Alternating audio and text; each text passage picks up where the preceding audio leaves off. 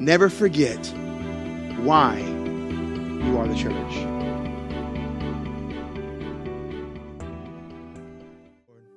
Let me ask you a question before I even get started. Have you been made free? And if you have, are you living in that freedom? Because you do realize that sometimes us as Christians, we are made free from the consequence of sin, yes, but we are also in that making free, we have victory over sin, but yet we don't live in that victory. We actually live in defeat, which is contrary to why our Savior saved us. And that is why so many people are burnt out. That is why so many people are discouraged. And I'm not talking about the regular burnout and the regular discouragement. But listen, if the only time that you are lifting your voice to the Lord is Sunday, there's a problem.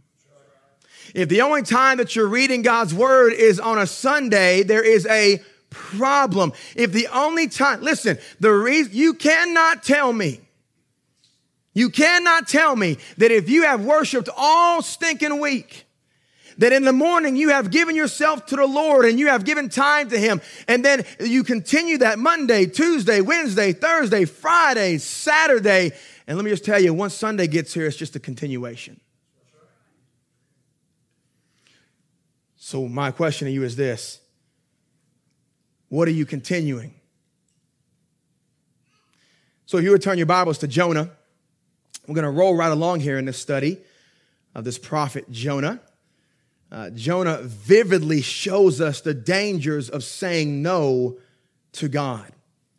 And up to this point in the story, all we've seen is a backslidden prophet fleeing from his calling.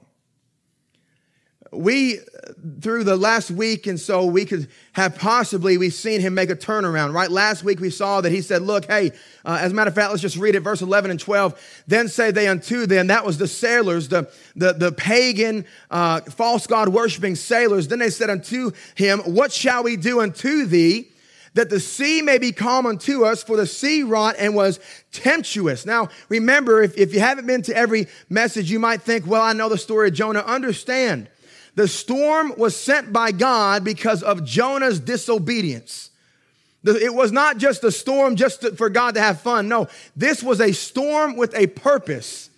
You do realize that sometimes God will put a storm in your life, and you've got to make sure you realize, is it for a purpose? First off, a storm just in general can make you stronger. Amen? And persecutions and all, that can make you stronger in your faith, and it should. However, a storm of this type was because of his disobedience.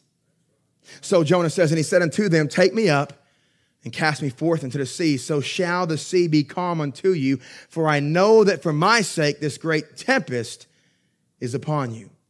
Now, right out the gate, wow, man, you think he admits his guilt. God sent this storm because of me, so cast me into the sea. Now, Jonah was still not going to go to Nineveh. But let's not be mistaken here this morning.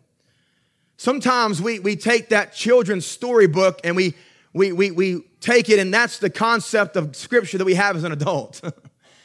Let me tell you something. The stories that I read, river at nighttime, out of the Bible, yes, they're biblical stories, but it's not the meat of that story. Do you understand what I'm saying? It sounds good, it flows, it rhymes, right? And that's all great, that's all good. But sometimes we look at Jonah and think, man, that's good. He admitted guilt, he repented. That's not what happened here at all. See, Jonah said, hey, cast me into the sea. Why? Because he was not going to go to Nineveh. He still refused to do what God has directly told him to do. Can I tell you, there's a lot of Jonahs in here? I've been a Jonah in my life. Let's just get on some common ground here, church. There's a lot of people in the room today. You might be Jonah today. You know what God has for your life. You understand the will of God through Scripture. I'm not talking about no spectacular calling. It may not be, hey, go to Nineveh, but it could be go to your family. It could be go to your coworkers. It could be, hey, give thanks always. It could be rejoice always. It could be the share the gospel. As a matter of fact, there is point blank, right? You cannot dispute it. You cannot argue it. It could be get your tail end to church. But you know what we do? We say, I know I should be there. But no, cast me into the sea of this world. Cast me into the darkness. Because I'm going to tell you right now, when you separate yourself from the things and people of God, you'll be cast into the sea of this world. Because if there's anything this world eats up, it's a backslidden Christian. They don't want the sold out Christians. They don't want the ones that are on fire. They don't want the ones that walk around and actually do what they're supposed to do. They don't want the ones that actually know the Bible. No, they want the ones that are backslidden. They want the ones that look the part but don't play the part. You understand what I'm saying? The world eats those Christians up. But again, isn't that how we are? We would rather live in the storms of this life, welcome darkness into our life, conduct our lives the way the world says to, all of which leads to destruction. We would rather be cast into the sea of this wicked and sinful world than to obey God's will for our life. How foolish can we be? Jonah may have acknowledged the cause of the storm, but he never repented up to this point. We don't see any repentance here. Be careful following that path. Now, I'm going to be honest and transparent with you. As I was studying and digging deep into this text, I got upon what preachers would call a rabbit trail. Or what I like to call, because I don't know who said it, but someone said before, a commercial, right? Like it's relevant, but it's not the main point, right? It's not the show we're watching. What's on the commercial may help me, right? It may be a product that I need, right? And for the word, it may be a word that I need, but it's not the main. Well, this rabbit trail turned into the message. So we're just, again, understand, and we're going to all kind of tie it back in. So if you're ready for this, say amen. Amen. Again, be careful following that path. And we have to understand this. It's not enough. Listen to me. It's not enough just to acknowledge your sin. It's not enough just to simply say, oh, well, you know, I'm just not doing as good as I used to. And man, preacher, listen, I'm back hanging out with those friends. And you know what that means, preacher? I'm kind of falling and slipping a little bit. Oh, well, preacher, I'm back at the bar, preacher. But man, I love Jesus. And one day I'll get back. Right now, I'm just kind of stumbling, preacher. Well, you know, I got out of church, preacher, and you've always said, and you always told me it's a lot easier to stay in church than it is to get back into church. So, preacher, hopefully one day I can get back in. You want to know what a preacher thinks when you say that? First, they want to give you a big hug and say that they love you. But then they want to slap you upside your face one time. Okay? Now, listen, I would never do that. I might think it, but I would never do that. You say, why so violent? Because that is the most destructive mindset a Christian, a believer, a born-again child of God, a saint can have. Is to acknowledge their sin, and that's where it ends. I'll just give you a little example, and we're going to continue here in a second, but I told the men this, might have told you this. I was... I didn't, when I first started driving, I did, but then I got out of it. And you can sit there and judge me all you want. I'm telling you, I'm not just acknowledging I've gotten better. But that seatbelt thing, man, I would forget about it, right? And people would get in the car and be like, hey, you going to put your seatbelt on? I'm like, no. And they're like, what? I'm like, oh, big deal. And I put it on. But for some reason, I don't know what message that I preached, and this is always fun. But I was preaching a message, and God convicted me of my seatbelt. While I was preaching, I'm like, Lord, would you please? That's kind of distracting. I don't know what. I mean, literally, instantly, he was like, hey, listen, that's the law. And you're telling all these people to obey the laws of the land. You're telling all these people to be good citizens. And you need to as well. I was like, well, okay then. So listen, I kid you not. And I can tell you it's been happening, but this morning, right, this is a new shirt. I found like 4 new shirts that I got. Anyone remember Van Heusen? Oh, man. Somebody bring that back. You know, I worked there when I first got here. And man, let me just tell you something. I don't even know if I got paid. I just said, just give me clothes. Because I needed them. But anyway, so I found a Van Heusen shirt, and that's the one I got on. And man, I stained it. I can't stand that. Ironing or steaming, I just can't stand that. So I'm putting it on. I'm getting a tie that, kind of sort of matches. And so I'm getting in the car, and I'm thinking, I'm going down the road, and guess what happens on my car? What happens with your car if you don't have your seatbelt on? Ding, ding, ding, ding, ding. And I'm like, oh, no, Lord, I just stained my shirt. That just can't happen. I was like, Lord, would you forgive me this one time? You think I'm playing? This is the conversation I had with the Lord.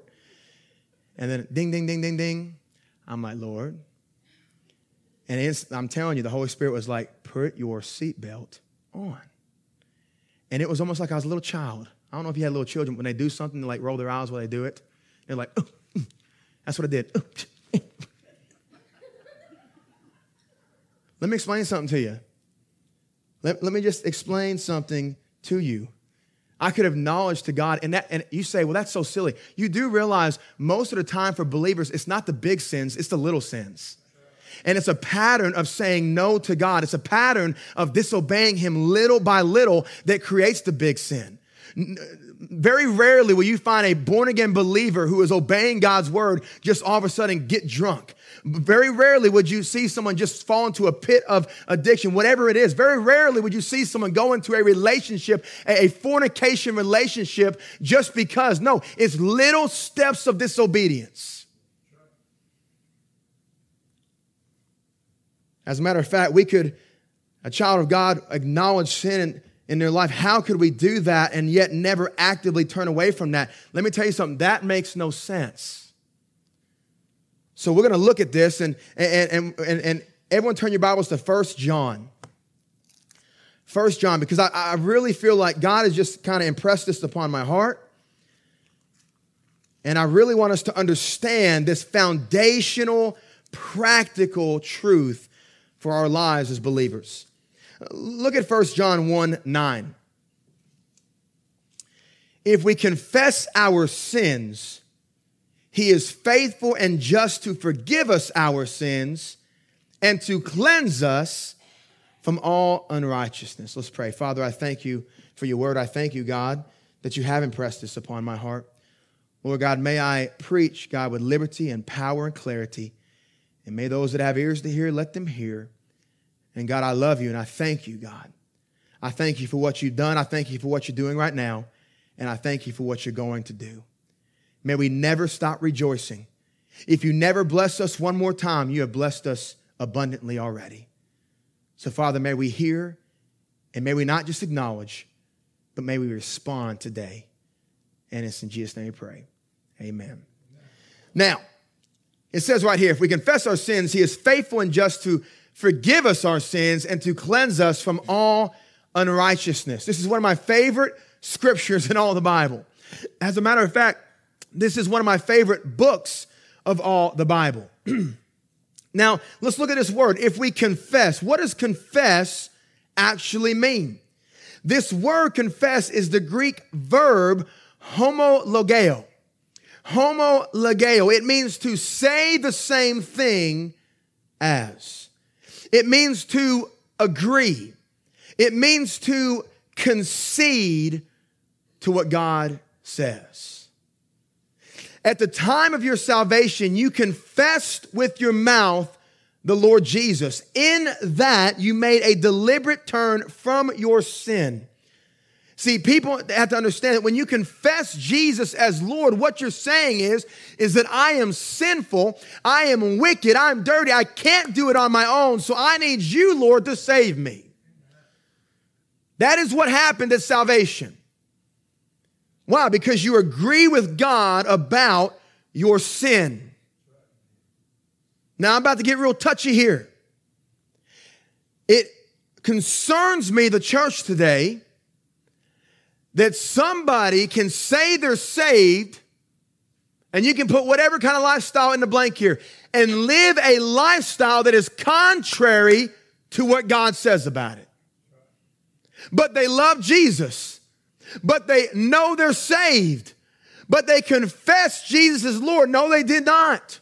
Now, I'm not saying every single time, I'm not saying that Christians cannot fall into sin, but I'm saying that you're living a ungodly, sinful, wicked, deliberate, public lifestyle. And then you confess Jesus as Lord, I'm not apologetic about it. You will be changed. You agree with what God says about it. We don't get to say, well, I agree with this, but not with that. Now, I'll have you know, I had a conversation with a brother this past week. I would say there are tiers to things that we can debate, right? There's tier one. If we disagree on Jesus, there's an issue, there's a problem. We cannot reconcile it until we reconcile it. Does that make sense? But then there's second tier things that are important. All scriptural doctrinal truths are important. But there are secondary things that we can disagree on and still come to the table, although there might be tension. Do you agree with what I'm saying? Do you understand what I'm saying? Then there are third tier things that we can disagree on, and there's not really tension, right? It's just, well, I believe this according to Scripture. And for example, whether you're a pre-trib, mid-trib, post-trib, right? Whether is the millennium, what is that going to look like? What is this? All that kind of stuff, right? Listen, you can believe mid-trib, you can believe post-trib, you can believe that we're going to go through the tribulation. There's scriptures to really back up each viewpoint. That's not contradictory. That's just the fact that you got to study Scripture and you got to work out your own salvation with fear and trembling. Does that make sense? However, by the way, I will say this. If they all have support, I'm definitely picking pre-tribulation. I love when people are like, man, it's mid-trib, better get ready. First off, we need to be, no matter what, the Bible says we need to be awake and we need to be looking for our Savior. And so that means we need to be sober and ready for whatever happens. So I'm looking for him to come before the tribulation. But if he doesn't, we better be willing to be going through the tribulation as Christians. Now, let me just tell you something. I'm not going to say it's going to be a piece of cake. It's not going to be. If that happens, it's going to be terrible. It's going to be very difficult. You think it's difficult now. By the way, the only reason that we have it so easy is because we are in the United States of America. Man, here's a commercial. My goodness, I'm sorry. But listen, we sit here and we say, well, it's just so hard to be a Christian working at my workplace. They looked at me real funny when I prayed over my meal. I shared Jesus with my boss and he said, don't do that anymore. And that hurt my feelings. People getting their heads cut off. People are getting thrown in prison. People are executed, shot in the back of the head, lined up with their hands tied and their families watching. Let me just tell you something. I don't know if it's the tribulation, but there's tribulations going on right now. And yet we sit here and act like we're persecuted. We sit here and act like it's so hard to be a believer. God help us. We better get ready for when it does get difficult. To concede. But you agree with God about your sin. It's dirty, it's vile, it's wicked, it's destructive. Positionally, according to 1 John 1:9, positionally, you at the time of salvation, you were eternally forgiven. Someone give some praise right there. Amen. You were eternally forgiven. That means you were forgiven past, you are forgiven today, and you are forgiven for all eternity future. By the way, what a truth that is. Man, I'm telling you what, that should excite us. I am positionally, eternally forgiven.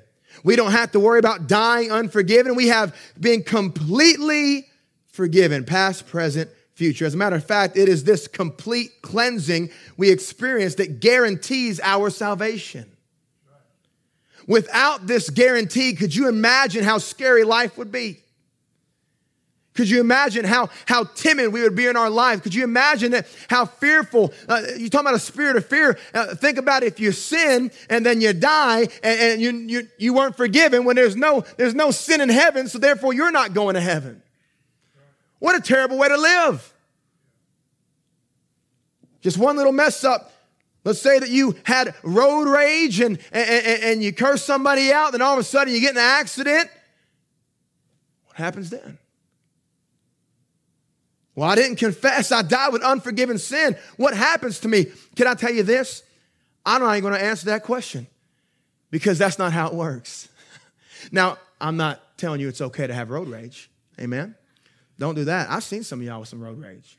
I've been on the phone with y'all sometimes. Y'all be getting road rage. I'm like, you do realize your pastor's on the other line. You know what I'm saying? But look at 1 John 1:9 again. If we confess our sins, he is faithful and just to forgive us our sins and to cleanse us from all unrighteousness. Really, to fully understand this position of forgiveness, we need to read some more. Let's read some more. We're going to read verse 10 and then all the way to chapter 2, verse 2. If we say that we have not sinned, we make him a liar. That means that we mock God. Not that God is a liar, because he's not. Amen? God is truth and nothing but the truth. God is holy. God is just. God is righteous. God is almighty. God is perfect. He is good, but he is not a liar. But in that, when we say, well, I don't have any sin, we mock the holiness of God, and his word is not in us. My little children, verse 2, these things write I unto you, that ye sin not. And if any man sin, we have an advocate with the Father, Jesus Christ the righteous. And he is the propitiation for our sins, and not for ours only, but also for the sins of the whole world. How do we reconcile verse 10 of chapter 1 with verse 1 of chapter 2? Right? If we say that we have not sinned, we make him a liar, and his word is not in us. And he's writing to us so that we may not sin. How do we balance that? Well, John tells us, don't say you don't have sin. That actually mocks God. How? Because only God is sinless. So when we sit there and we say, well, you know, preacher, I'm just good. I don't struggle. I don't do this. I don't do that. And you say, would anyone say that? Pete, I hear it all the time. I'm a good person. I'm fine. Hey, you going to heaven? You know Jesus? I'm good. I do one good deed a day. Well, do you just get up, do the good deed, and go back to bed? I don't understand. Like, what else do you do? You know what I'm saying? By the way, that is I'm going to say a D word. That is the dumbest thing ever. Just one good deed. One good deed. What about everything else? God, listen, we got to set the standard and the bar a little bit higher than one good deed. Amen? You can be like, well, I brushed my teeth this morning. Well, praise be. Let me just tell you something. Hey, that's good. What about everything else? But right here, then he tells us that I am writing to you so that you may not sin. We are still speaking about positional forgiveness here. If any man sin, we have an advocate with the Father, Jesus Christ the righteous. So if and when we sin, because let me just tell you something, you are going to, we have Jesus as our advocate with the Father. Now, that word advocate is the word parakletos. Parakletos. See, Jesus is our advocate, our legal assistant, the one who pleads our case with the Father. Let me give you a loose illustration on this, because the fact that Jesus is my legal assistant and the one that pleads my case is much more powerful and intense than what I'm about to tell you, but I just want to give you an idea. Now, you don't have to believe in this. You don't have to input this strategy in your home. Do you understand? Everyone say, I understand. Okay. But when I was growing up, I don't know exactly what it's called, but when one did something wrong, and we all got spanked. Yeah. And so what would happen is someone did something wrong, and it was time to grab the countertop. Anyone understand what the countertop is? Let's pretend this is the countertop. Like that right there. Listen, and when you grab that countertop, your hands better not come off that countertop. There is none of that. You know, that's an extra spanking right there. One more spanking. Right?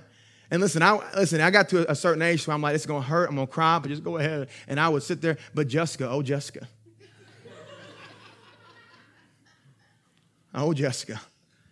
Can't tell me how many extra spankings I've gotten because of that girl. Listen, she's sitting right there, And she'd be like that, and Dad would wind up. And she'd be like, hold on, Dad, hold on. Let's just talk about this. We can come to an agreement. I've never seen a homeschooler speak so intelligently. You know what I'm saying? Throwing out all these big words. And Dad would be like, no agreement. No talking, only spanking. So he grabbed it again. Okay. And that's what she do. I'm telling you every time. Listen, it got to the point to where I had to be an advocate. I say, Mr. Terry, all due respect, sir, you might have thought she did this. But in fact, it was not her. Who was it? Well, not me either. Don't get that idea. It was none of us. It just happened. So I would try to debate her case. I would try to argue and try to make her out to be innocent. Here's the difference.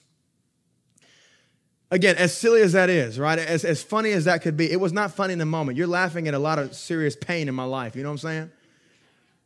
But it was bad. Don't get me telling more stories, you know what I'm saying? Because I got them. But no, listen, I had good parents. I have good parents. Anyway. But no, listen, when it says right here that he pleads our case with the Father, it's not that we were sinless.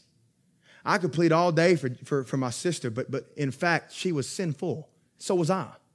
So was Chloe, right? That's just how that works. It's not the fact that, but it's the fact that his blood has cleansed us and been imputed on our account. And that propitiation, he has satisfied God's wrath at Calvary. And in that moment, we are deemed innocent. Do not miss that this morning. Revelations 12:10 tells us the accuser of the brethren, that is Satan, accuses us before God day and night. People all the time say, man, a devil is attacking me. Satan's on me today. Oh, Satan, he's in my car with me. I want to kind of maybe, kick back on that a little bit because here's, we know that there are demonic forces that roam the earth, right? And we know that Satan is the leader of those demonic forces. And I just want you to understand something real quick. God is so powerful, they can do nothing that he does not allow. Isn't that cool right there? But anyway, they hate us. They hate us. You say hate's a mean word. They're mean. They hate us. For Satan, in Revelation 12:10, just told us that Satan is accusing us before God day and night. So instead of advocating for us like Jesus does, he is accusing us. Now, I guess that some of us are such a problem that Satan stops what he is doing just to specifically and directly attack you.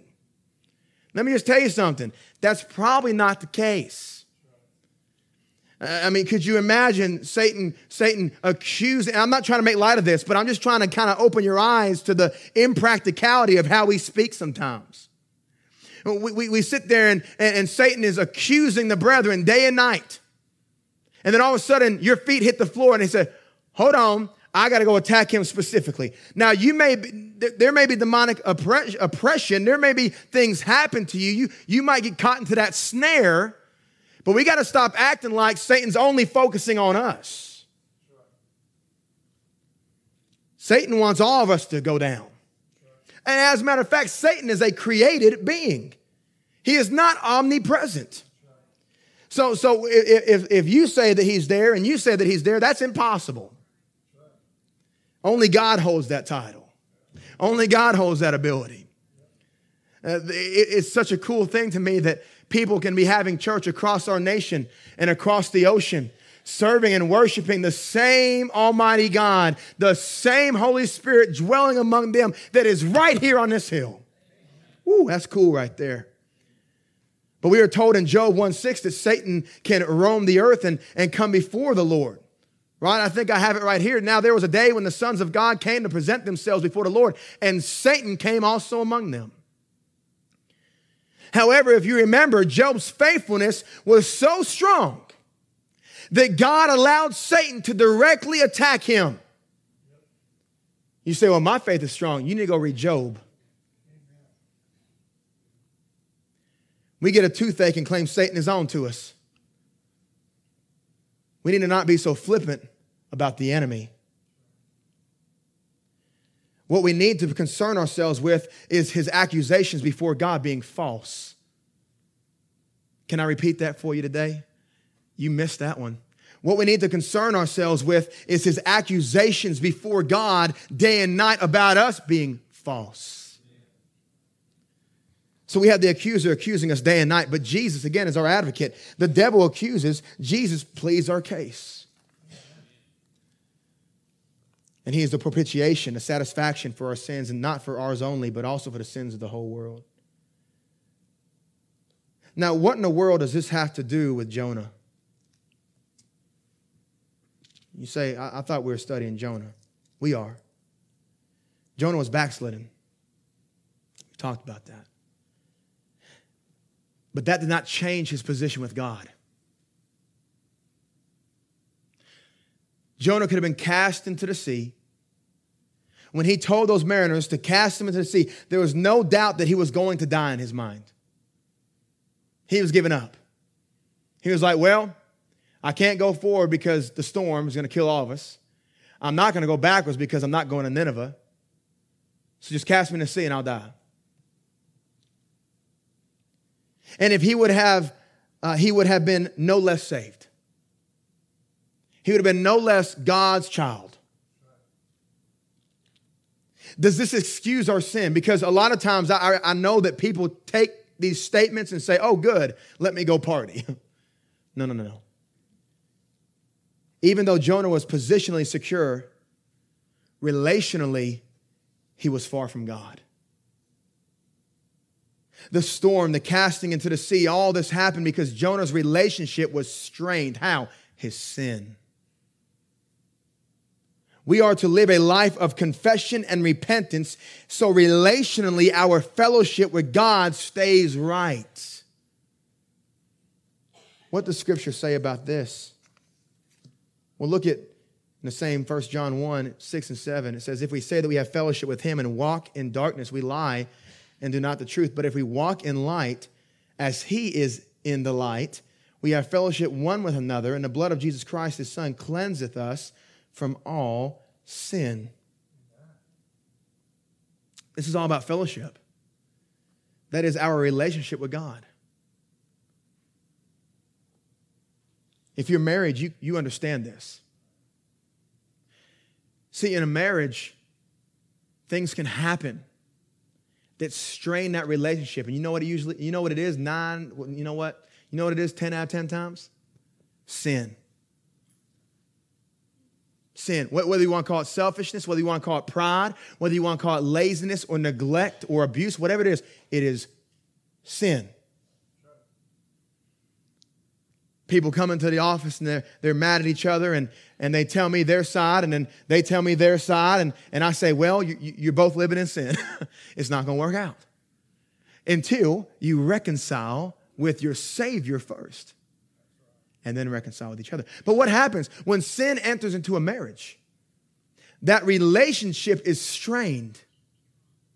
I don't know if you've ever gone into the house and you've walked in and you just felt that thickness of just put whatever word you want to put on it. You know what I'm saying? Just that thickness of irritation, that thickness of bitterness, that thickness of anger, disappointment.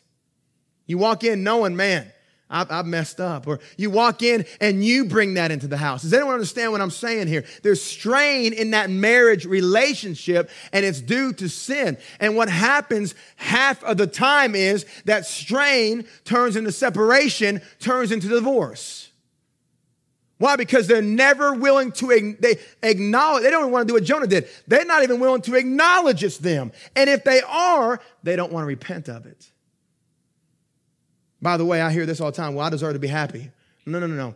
God did not call you to be happy, although that is a product of being a Christian. God called you to be holy. You know what's so wonderful about our relationship with Jesus? There can be strain. Not on his part. He don't bring sin to the table. He's perfect. He is just. He's right. He's God. But we bring sin into our life. and that relationship is strained. But you know what's so wonderful about being a child of God? He will never divorce me. He'll never leave me. The Bible says he'll never leave me nor forsake me. But relationally, things can get tough. Verse 7 tells us that if we walk in the light and fellowship, our fellowship will be right, not just with God, but with others. But what else? And the blood of Jesus Christ, his son, cleanses us from all sin. Church, 2 questions that we must answer this morning. First, is your position right? Are you positionally forgiven? That means, are you eternally forgiven? I want you to understand there's 2 judgments. The first judgment are for those that are not positionally forgiven. That's the great white throne judgment. That's when he's gonna cast those people into the lake of fire. That's eternal torment, eternal hell. But then there's also a judgment in 2 Corinthians, the judgment seat, that word means the bema seat. That's the mercy seat. We'll talk a little bit more about that tonight, but that right there, what that means is that we'll be judged based on what we did good and bad. Not sin, but what we did with the gifts that was given to us.